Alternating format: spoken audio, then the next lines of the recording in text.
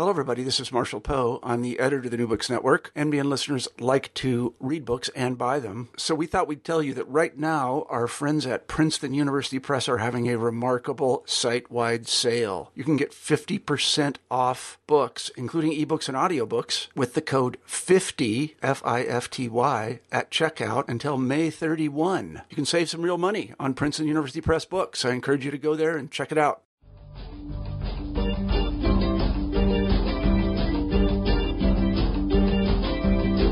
Hello. Thanks for joining us for this episode of New Books in Philosophy. I'm Robert Talisse. I'm professor of philosophy at Vanderbilt University. I co-host the program with Carrie Figdor, and Carrie is associate professor of philosophy at the University of Iowa. My guest today is Jean Kazez. Jean teaches philosophy at Southern Methodist University in Dallas, Texas. She's also an editor and a writer for the Philosopher's Magazine. Her new book is titled The Philosophical Parent, Asking the Hard Questions About Having and Raising Children. It's published by Oxford University Press. Now, I take it we all recognize that parenting involves a seemingly endless succession of choices, beginning perhaps with the choice to become a parent, through a sequence of decisions concerning the care, upbringing, acculturation, and education of a child. And I guess we also all recognize that many of these decisions are impactful. More specifically, we know that the choices parents make often deeply impact the lives of others, including especially the life of the child. Now, given the sheer number of impactful other regarding decisions that are involved in parenting, one might expect parenthood to be a major site of philosophical attention. But it isn't really. In her new book, Jean Kazez philosophically engages with the broad range of questions that parents must confront. The Philosophical Parent is a lively and accessible book that addresses deep philosophical questions in a way that a non-academic reader could appreciate. But nonetheless, it's philosophically nuanced. So there's a lot to talk about. But let's begin by greeting our guest. Hello, Jean. Hi, Bob. Thank you for having me on the podcast. Well, thank you for joining us. Why don't you start off, as we usually do with these episodes, why don't you start off by telling us a little bit about yourself? Okay. I'm from State College, Pennsylvania, and that's the town where Penn State is. My father was a physics professor there, and he was the advisor for the pre-med majors. So he was very pleased when I told him I was going to be a pre-med. However, in my freshman year in college, I took an English class where we read that famous Sartre article, Existentialism as a Humanism. Oh, right. And I just loved that article. And I was just right away a philosophy major, not a pre-med. So he seems to... What did he make of that? Well, he's actually a fairly philosophical person. So I think I may have inherited my philosophical tendencies from him. So I think he recovered fairly quickly, and it was okay. So at Penn State, the philosophy department is very continental. And so I had a little bit of a strange introduction to philosophy. At least that's the way I view it now. I remember taking a class on the whole, W-H-O-L-E, and other sort of big classes like, a full year class where we read Hegel's Phenomenology of Mind. And so I was kind of immersed in this sort of really deep, big issue philosophy. But then in my senior year, I took a course in the philosophy of language where we talked about proper names. And I just loved that. I sort of discovered I was really more of an analytic philosopher. And I have to say, I did struggle with how it is that one subject can be about both the whole and about proper names. It's sort of confusing. But anyway.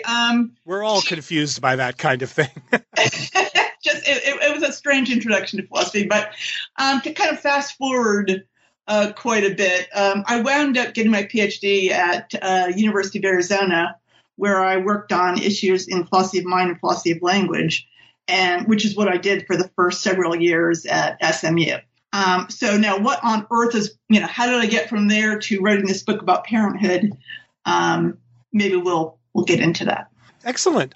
So why don't we? Let me just now ask you directly. The book, The Philosophical Parent, as its title announces, is a book about the philosophical questions that are occasioned by parenthood, and we'll get to some of those questions in a bit. But yeah, why don't you fill in the details? How did you come to write a book about parenting? Okay, so when I was had been at SMU for about 4 years, I had twins, and I was going to be up for tenure a year or two later. And I decided I just could not put those two things together. And so I decided to become a part-time person so I could, spend more time with my kids. And so for the next several years, I was teaching at night so I could be with my kids a lot. And I found this sort of a transformative experience in the sense of sort of Lori Paul's book, and where everything sort of seemed different because before that point, I really never imagined being at home with children as something I would enjoy or that would make me feel, I was living my life well. But suddenly I really enjoyed what I was doing, and I was very surprised by that. So I started thinking about the good life, and I started teaching a course on the good life. And then out of that came the idea for a book on the good life. Which I assumed would have that there would be big stretches of it about parenthood. Turns out there was about 1 page about parenthood because the whole topic of the book, The Good Life, is a big topic where there's lots of things to discuss. So I decided that I would later on write a book about parenthood. And so it took me quite a while to do that. And one of the reasons for that is because I really didn't feel like I could write about the various stages of parenthood without actually going through them. So I didn't finish the book until my children were ready to go off to college. And I had, had first-hand experience of all the things I talk about in the book. Well, so let me just ask. So were there parts of the book, for example, there's some parts of the book that talk about some very early decision-making that parents have to confront. Is there a chance that some of those parts were, if not written, at least thought through at the time you were actually confronting those very choices in your own case? Well, okay, so to some extent I filled in things retrospectively. So there's some issues about whether or not to have children that I definitely did not think about before I decided to have children. So it's more like I've kind of put it together as if I had thought about it. But a lot of the issues I did think about, like, whether a lot of the questions about how we actually treat children, whether to lie to children, religious education, the parenting topics are all sort of firsthand topics. But some of them were deeper, some of the deeper questions about just whether to create children and so on, they're a little bit more conceptual. But I put everything in a chronological order, in the manner of a kind of a what to expect book. So it sort of starts from the very beginning and goes through 18 chapters of what you're really doing in deciding to have children, being pregnant, giving birth, dealing with the first decisions after you give birth, and so on and so on. So I've sort of pretended as if I've got a reader who's going to sit there and read the book for 18 years and they're going to have it as a companion as they actually encounter philosophical puzzles. Well, I'm embarrassed. I'm embarrassed to confess that I'm only now, in looking at the book and hearing you, I only now just realized it has 18 chapters. Yes. Yeah, it's not like the first chapter is about age 1, the second chapter is but the number 18 is kind of a magic number if you're a parent, because it's at the point where they're 18 that they're going to leave you. And, that's exactly. So, well, I'm glad you made note of that, because that's delightful. I had that kind kind of stretch it out a little bit, actually, to make it 18. So there's a couple of kind of potato chip chapters that are so short because I wanted that number 18. That's fantastic. So why don't we? Great. Let's turn to some of the nitty gritty of what's in the book. And as you've already indicated, the book sort of follows a chronological progression, beginning with the issues about deciding to become a parent, and then ultimately ending on questions about dealing with adult children and letting go in a way. But as a good philosopher, you begin where philosophers like to begin, with the "what is X" question, and so the book begins kind of with an analysis of what children are, or how we should best understand the parent-child relation. And you defend a kind of Aristotelian thought that winds up playing a role in the analysis subsequent to throughout the book, actually. So can you tell us a little bit about why you think it's best to conceive of children as extensions of the self, or second selves, as Aristotle put it? Sure. Okay, so let me just start with the Aristotle quote. So he says, "A parent then loves his children as he loves himself, for what has come from him is a sort of other self." And, that resonates with me. I don't want to go too far with it. I mean, my children will kill me if I go on this podcast and say that they're like mini me. I mean, that's sort of a horrible view, but in some sense, children are self-like. And I think you often hear parents talk like that. Parents talk about their children as a part of themselves. For example, if you read memoirs about people giving up a child for adoption, they will express a pain about that by saying, she was a part of me, or he was a part of me. So I think that that just has a certain truth to it, especially if we emphasize that a child is a second self, but separate. Okay, so Aristotle says that as well. Right. Now what do I really mean by that? I try to sort of spell that out in detail. What I mean is that we have a lot of attitudes towards ourselves that we also have towards our children. So, for example, you aren't competitive with yourself. You're thrilled if you do well at things, or you don't worry about whether you're doing better today than you did yesterday. Likewise, people tend to be non-competitive with their children. So, for example, you often hear people say with great pride, "My child beat me at chess," or "My child, is a much better tennis player than me," or whatever. And so that's one kind of way in which children are self-like. And it also seems that in those cases where you do encounter a parent who's competitive with his or her child, that looks criticizable, or it looks like a signal of something's gone wrong, right? Yeah, it seems very odd. Yeah. It seems there's something's gone wrong there. And it's not like it never happens. I don't want to be overly idealistic and romanticize things, but you much more often see people being very proud of my son is better looking than me, or whatever. Right.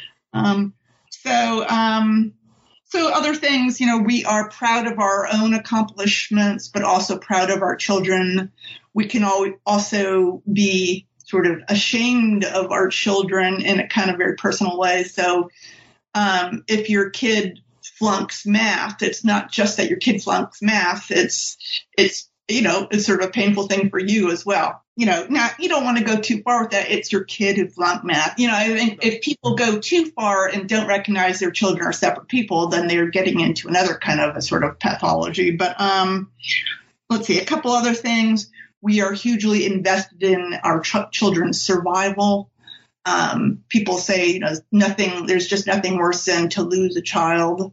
We get some satisfaction from the idea that our children will survive us, so that we'll still, in some sense, be around after the end of our own lives. One last thing, we tend to be very non-objective about our children, like we are about ourselves. So everybody says, I had the most beautiful child in the world, or my child is perfect when the child is first born. They're obviously, and everybody else has other opinions about just how beautiful that child is. But but to the parent, the child is just truly beautiful. Right. Excellent. So maybe then it makes sense to ask sort of the next question, which is once we figure out how we should understand what a child is, a kind of second but separate self, the decision to become a parent is one of the first topics that comes up in the book. And there you engage in you engage with, let's say, a view that some listeners I'm sure will be familiar with, the antinatalist view, the view of some philosophers according to which there's something wrong morally. There's something morally wrong or objectionable about having children. Yeah. Can you tell us a little bit about this view and where you think it misses the mark? Okay, sure. So the idea that children are second selves but separate, I think it has a payoff for understanding many different issues, but I certainly don't use it in every chapter. And in the chapter on responding to antinatalists, I don't find it particularly useful. So let's set aside that second self stuff for a second, and hopefully we'll come back to it where it has more relevance. But so in the second chapter, I talk about the philosopher David Benatar, who wrote this fascinating book, Better Never to Have Been. And just to sort of put that in context a little bit, I actually first read the book when my children were, I think, 10 years old. And at that time, I just really felt like creating my children was really honestly the thing that I was most proud of, or the most meaningful thing in my life. And so I was really just truly shocked to read Benatar's argument that if you create a child, you actually harm the child. And, you do wrong in contrast with doing something that you should be proud of. And I remember one of my little failings as a parent is that I do tend to talk about just anything at the dinner table. So I remember talking to my 10-year-olds about Benatar's view. I'm trying to explain the argument to them and trying to get everybody to talk about where does the argument go wrong. And maybe this was not good parenting because I think it is a very sinister, it's sort of a sinister, disturbing view. Yeah. Okay. Anyway, but so maybe I should sort of try to explain what Benatar's argument is. Yeah. Should we do that? Okay. So Benatar says, suppose that you're thinking about having a child, and let's call that child Charlie, and you're picturing the world with and without Charlie. If you don't have Charlie, and also think about the fact that Charlie's life will include both positives and negatives. So any child's going to have an occasional headache or whatever. So if you don't create Charlie, it will be good that there weren't the headaches he would have had. So the absence of his pains will be good. On the other hand, it doesn't seem like the absence of his pleasures will be bad. So if you think of a world where Charlie never enjoys eating chocolate ice cream, it doesn't seem bad that those pleasures are missing. So if you kind of put those things together, both the good of the missing pleasures, the good of the missing pains and the not bad of the missing pleasures, he thinks that you should add that all up, and it turns out that it's just all good if you don't have Charlie, and not bad at all sorry, I think I might have said that wrong. Yeah. It's just all good if you don't have Charlie. It's a fascinating view, right? Yeah, it is a fascinating view. It's an extremely challenging view, something, worth thinking about carefully. It's I've read his book several times and really thought about it deeply. The point where I get off the train and just disagree is that I think it isn't necessarily not bad if Charlie's pleasures are missing from the world. I think maybe it actually is bad. So if you picture there's a lot of places in the world where people are having very few children. So you kind of imagine one of these places where the reproductive level is very low, and imagine a playground where there used to be children having, running around having fun. Now there's nobody on the merry-go-round. There's nobody on the slide. There aren't the thrills and the screams of joy and everything. It seems like it's not implausible that it actually is bad that those pleasures are missing. So to make Benatar's argument work, we have to say that it is not bad.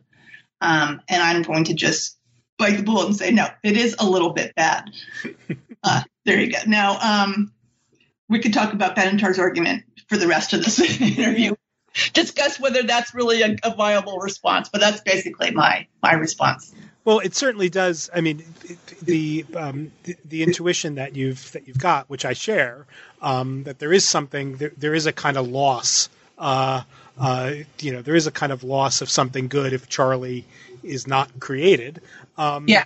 It just shows that in order to get the Benatar argument to work, one needs to say a lot about a particular theory of value, which I take. Yeah. He has to think that, well, if it's got to, it can't be experienced as a loss. So if it can't be experienced as a loss, exactly. It can't be a loss. Yeah.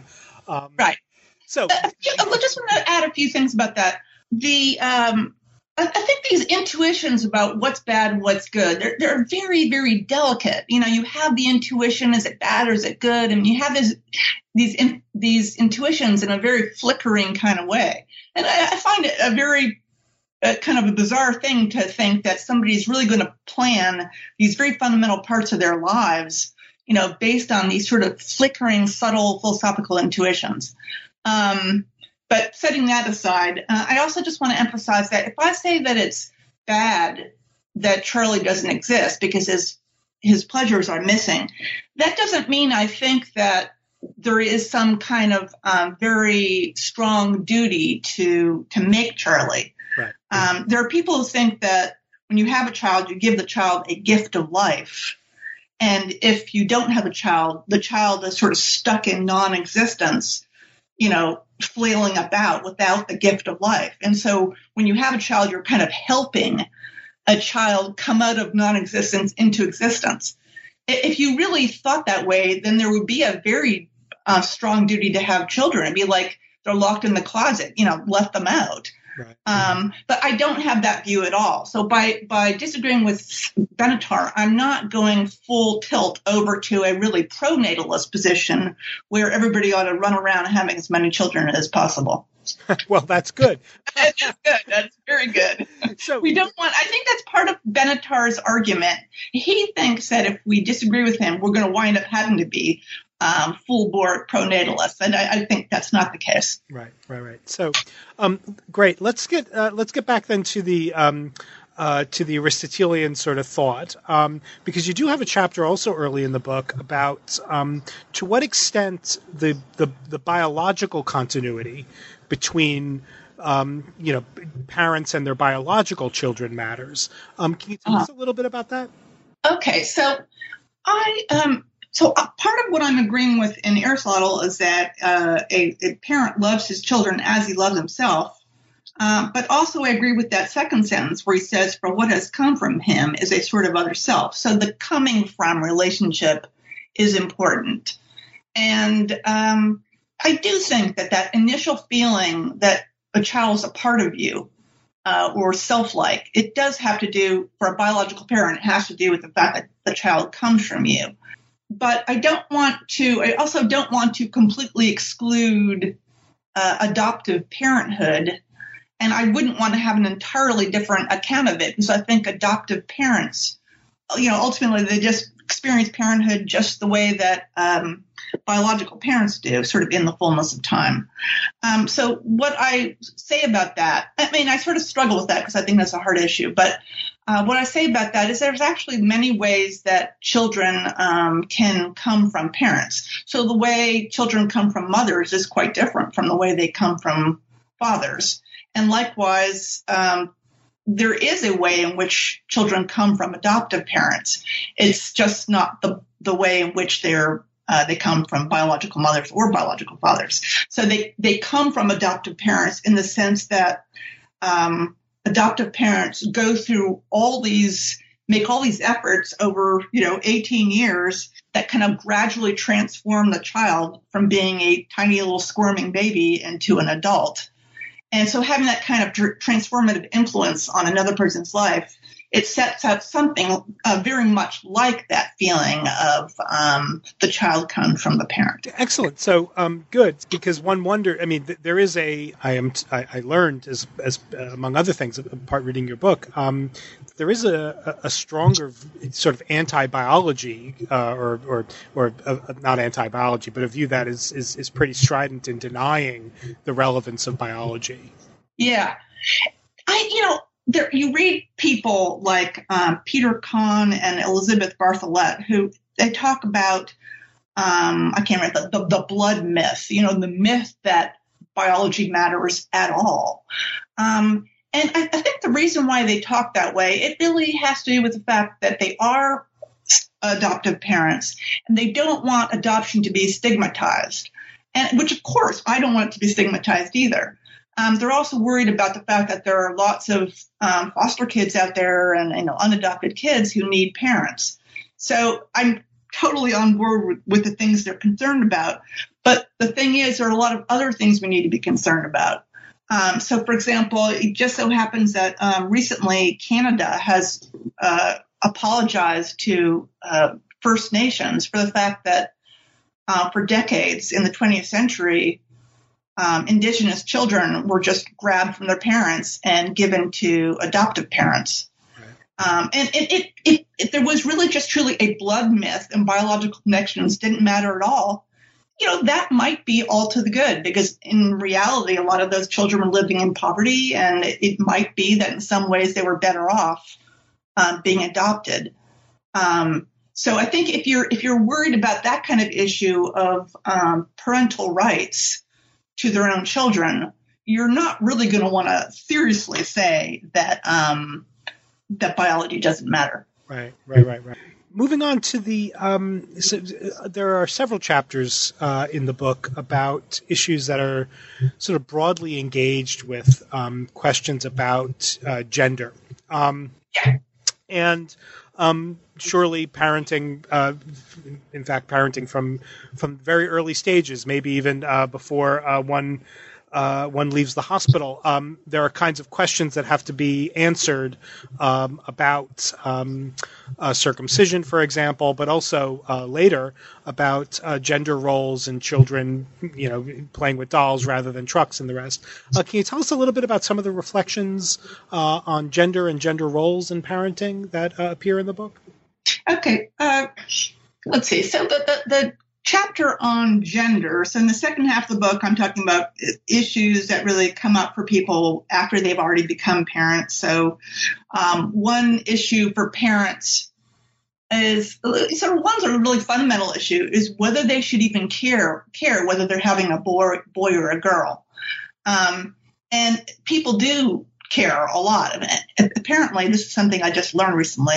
A whole new thing for parents is having gender reveal parties. So apparently people are now, they're finding out the gender of their child during pregnancy, and then they'll have like a gender reveal party. What? I know. I find that honestly just completely amazing. Yeah, I wouldn't even know how to go about having a gender reveal party, but apparently this is something people do. I know. I mean, I think there's such a thing as like caring to an appropriate degree, and there's such a thing as caring too much. And I think the caring too much, the reason why it is too much is because if you expect too much from having a girl, if you expect a girl to be really girly and a boy to be all boy, things may very, they're very likely to go differently than you expect. And so you kind of box children in a problematic way. Now, what I discuss, I guess I sort of assume my reader is not that kind of a person, that sort of within academia and people who are interested in philosophy, they're likely to care about gender too little rather than too much. So too little might mean where you take the attitude of a couple I talk about later in that chapter who decided to conceal the child's gender so that nobody would know if it was a boy or a girl, and the child has some sort of gender neutral name. I think maybe it was Storm or something. I can't remember what it was. Yeah. So they try to get it so that they and other people would just interact with the child as if it had no gender. So I think that's going too far. Why is it going too far? I talk in the chapter a lot about just what sex is. I talk about the metaphysics of sex and gender, and I don't take the most extreme position on which sex is just entirely socially constructed and gender is entirely socially constructed. I think that babies do come into the world in a sex category unless they happen to be intersex. Mm-hmm. And to some extent, the way we treat them and the way we decide that this is a boy or this is a girl, to some extent that is provisional, because I think that at a point where the child actually develops its own gender identity, that gender identity should be allowed to supersede the initial sex assignment. But I think that part of the way that children kind of arrive at a gender identity, as far as I read the literature on this, is that they actually kind of look at themselves, they look at other people, and they arrive at that gender identity by understanding where they fit. And so if you just conceal some of the evidence, you conceal some of the data, you are just limiting your child's ability to sort of arrive at a gender identity in a sort of in the normal way. Right. So, and would you say similar things just about parenting decisions in maybe less extreme ways, where should parents be concerned about their daughters electing to play with dolls rather than wanting to dress up in dresses? I mean, are these things that some of the people I know who have children are very concerned about these things when they happen. Yeah, I think it's a good idea to just kind of basically let the kid know whether he is a boy or she is a girl. I mean, I think those are things that you want to let the kid know where he fits in or she fits in. And what that means is, I don't know, I guess that means certain haircuts for boys and other haircuts for girls. And there's certain things we do to just communicate whether the child is a boy or a girl. But now going further than that, I personally was quite concerned not to put my kids in boxes. And so now it so happens I have boy-girl twins who constantly played together. And so anything I gave to one, I also gave to the other. So that problem was sort of solved for me. Yeah, I mean, I was careful not to. I'm sort of against the whole sort of Barbie doll kind of training of girls. I was careful not to do that, and careful not to give guns to boys. So I'm a pretty, typical liberal parent who does not want to rigidly gender train children. But at the same time, I guess I have to say that I also think that children just will let you know what they need and what they want and what they don't want. And as it turned out, my daughter was less interested in girly things than I was as a girl. And my son was, more interested in sort of girl, playing with, storytelling and those kinds of activities. So I don't know. I don't think we should box children in, but I also don't think we should pretend that we can just sort of erase gender. I don't think that's necessarily good, considering the way that children have to, considering the kind of world that children have to cope with, and also considering what I understand about sort of gender identity formation. What about lying to children? So you've got a chapter on lies, and you address sort of two broad sort of issues about lying and children. One is the lying to your children, and the other is lying for them. Tell us about how that runs. Okay, so there are various different situations in which people are tempted to lie to their children.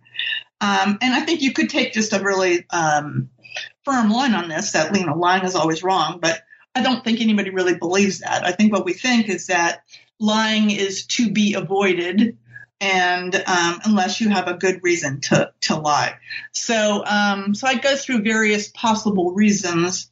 One reason is just for the sake of entertainment. You have children kind of live in a world of make-believe. They read storybooks. They're used to imaginary characters, and they enjoy sort of having the imaginary character leap off the page, into reality. And so if you go too far with that, then you really are just sort of flagrantly lying to your child in a way that you probably can't justify. But if you do those sorts of things sort of with a twinkle in your eye, you are not really incapacitating the child, because the child can see that twinkle and sort of use it or not use it as they prefer. So, for example, if a lie is about the tooth fairy, you can kind of talk about the tooth fairy in such a way that it's so obvious that you're pretending that it really is within the child's power to go along with the pretense or not go along. So I think I'm okay with those kinds of lies if they are told with a twinkle in your eye. So very quickly. So, but of course, not every fiction of the tooth fairy sort is told by parents with the twinkle. And so think about Santa Claus and the way in which a certain kind of deception is a little bit more, I don't know if militant is the right word, but is sort of socially reinforced and inculcated in all kinds of ways. Yeah. I mean, I think it's, if you're really incapacitating your child so they cannot discover what is true and what is false, there's something problematic about that. And one of the problems is, I think, if you just truly fool your child, what parents often do when they succeed at that is they laugh at the child behind their back, or even sort of in front of the child. So the child kind of gets the feeling that they're the butt of some kind of a joke, that people are, but cannot figure out what's really going on. That seems sort of basically harmful. But, I don't want to get too, one doesn't want to be too serious and strict about this. I mean, it's not as if the sky's going to fall if you tell your child that, Santa Claus came down the chimney. But I personally would sort of hold back on that and make sure that the child has the tools to figure it out. So what about lying for children then? Okay, so lying for children, where I found this came up in my own life is that sometimes children are utterly exhausted and have way too much homework to do. And so you have the option of making them just miss school and have to pay for it in some way or another, or writing them a false excuse. Now, it might seem like, well, obviously you have to just let them pay for it. But in fact, sometimes there are repercussions where something kind of serious will happen as a result of the absence. And on the other hand, the reason for the absence is something that you thought really made sense. So, for example, when my kids were, I can't remember how old they were, but we took them to a Hillary Clinton rally 1 year, and therefore they had to miss school. Another time we let them stay home to watch Barack Obama be inaugurated. So, and we consider these things like important, seriously valuable activities. So we really wouldn't want them to have to just either, have to be. We wouldn't want them to have to suffer negative consequences as a result of doing things that we consider justifiable. So, do you lie? Do you not lie? I think probably it's not so good to tell a lie, but I'm not going to tell you what I did because I might incriminate myself. I can't say that throughout this book. I can always hold myself up as a model of the good parent. But at least I can sort of think about, I can think about my failings with more sophistication as a result of my philosophical training. It has benefits, yes. Yes. Can you say something? One of the things that comes up sort of in the neighborhood of this chapter online is about religious education. Yeah. Can you say something about the choices that a parent has to make about religious education and interactions with religious communities? Okay, so some people take the view that you should be a sort of neutral steward for your child, just preparing them to, giving them the critical thinking tools to make their own choices later on, when it comes to religion and values and everything else. So I don't have that view. I think the whole idea that children are sort of second selves but separate means that you do have more prerogatives to kind of share your own way of life and your own values. So when I'm myself Jewish, but a Jewish atheist, and so that's a somewhat odd category. What that means is I don't believe any of that stuff, but at the same time, I want to share with my children sort of a sense of Jewishness and some aspects of Jewish life. I think that's fine, and when it comes to the various ways in which Jewish life go on. But one idea I had when they were about 7 is that, wouldn't it be cool if they went to religious school, which I never did. And so I put them in religious school, and then I just didn't know what to expect. And then I discovered that in a religious school, a teacher actually stands up in front of a classroom just like in public school and really assumes that kind of teacher role and appears to be just telling the kids the truth. And so religious claims are presented in that way, except that whereas maybe in school you could ask a question, you could express doubts, in the religious school you have to just sit there and sort of say the right things and suppress any doubts that you have. So I find that a very problematic thing.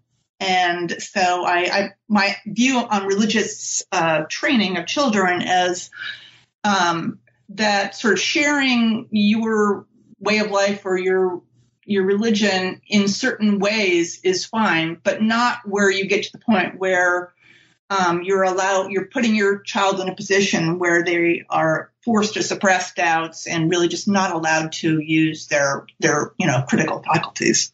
So there was one chapter in the book that I was sort of intrigued to discover that there are views about children entering adulthood that advocate for the idea that at a particular age, as a child becomes an adult, she or he has to self-orphan or create a kind of radical distance between him or herself and the parents. It sounded like an extreme view. Can you tell us a little bit about how that works?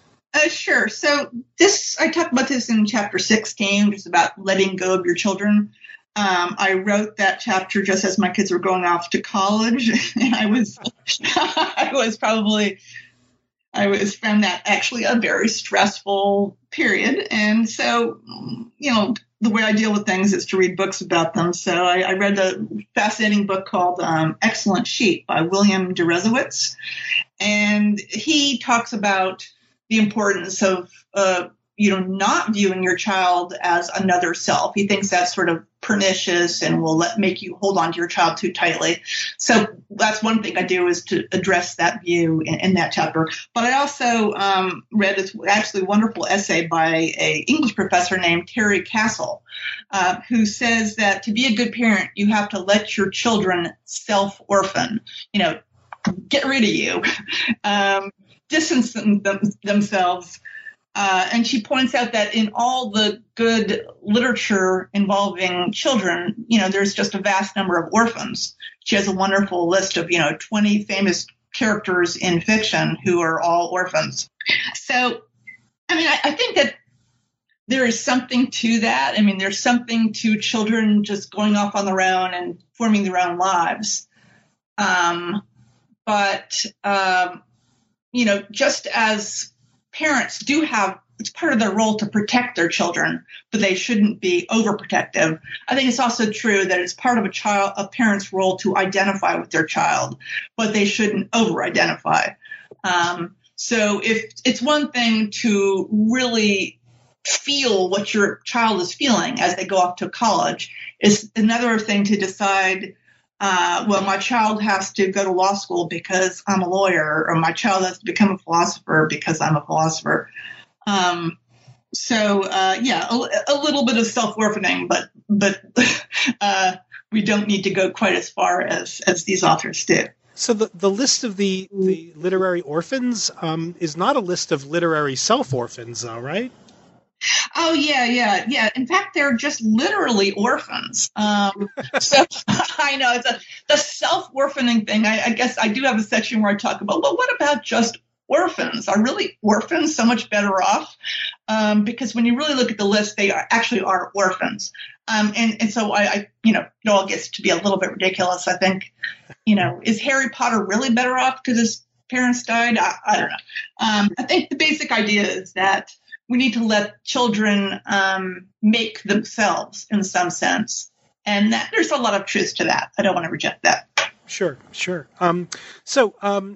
Winding up with the later stages now, after we've sort of dealt with children going off to college, the book closes with with some reflections about the meaning of life and the role that parenting can play in the meaningfulness of one's life. Can you tell us a little bit about your views there? Sure. Something I just find quite remarkable is how seldom people talk about parenthood in the literature on the meaning of life.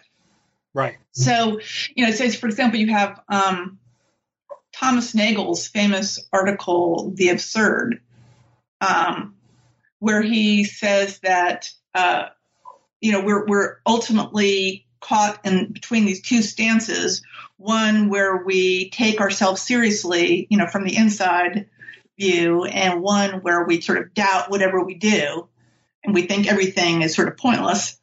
And he says that there's just no way we can stop that oscillation, because ultimately just anything you do can seem completely pointless.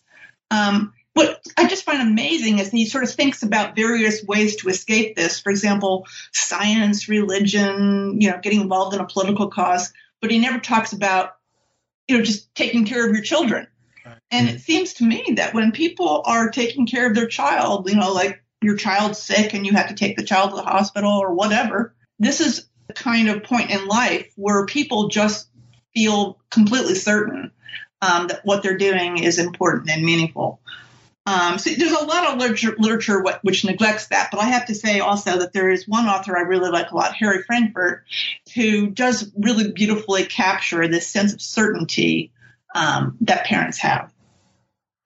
And can you tell us a little bit about that view? Yeah, so he says that the sort of love that we have for our children gives us something that's akin to mathematical certainty. So just as when you're solving a math problem and you get it right, there's something very restful about that because you just know it's right.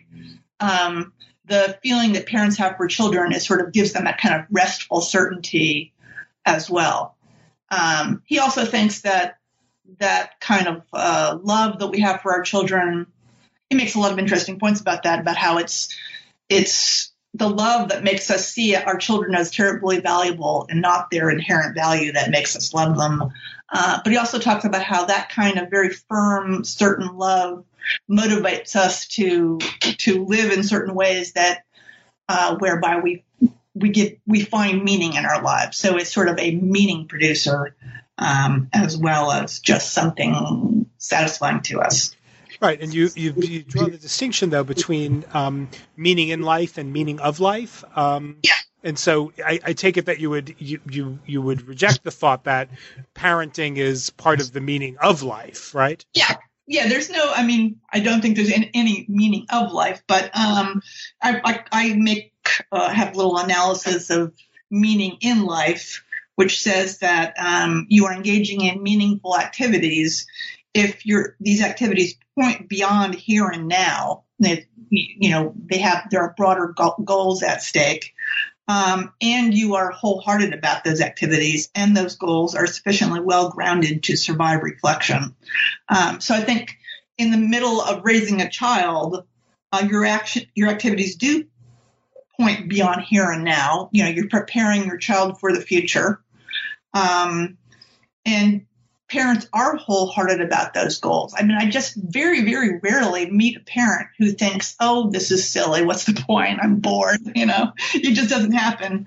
And I think also, raising a child is an activity that survives reflection. You don't wake up in the middle of the night thinking, oh my God, why am I doing this? I don't think that's, so I think that, raising children meets, it qualifies as a meaningful activity. Now, I don't want to be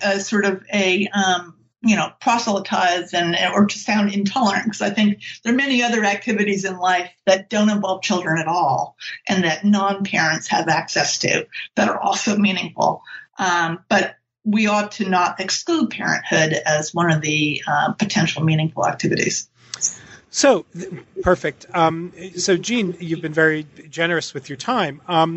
It's a cruel question to ask at the end, but what's the next project?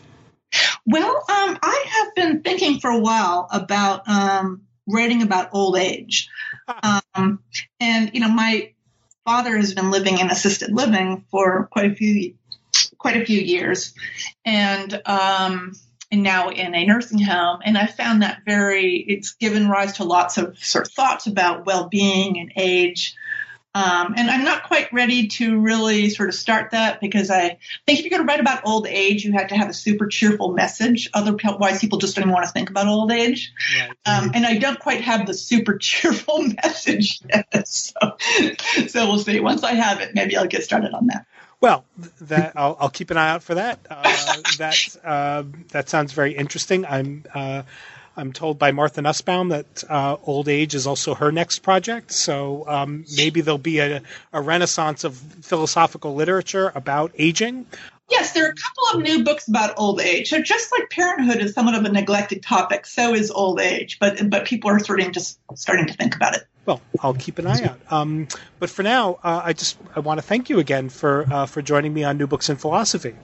Well, thank you very much for having me. It was fun. And thank you, listener, for joining us for the discussion of Jean Kazez's book.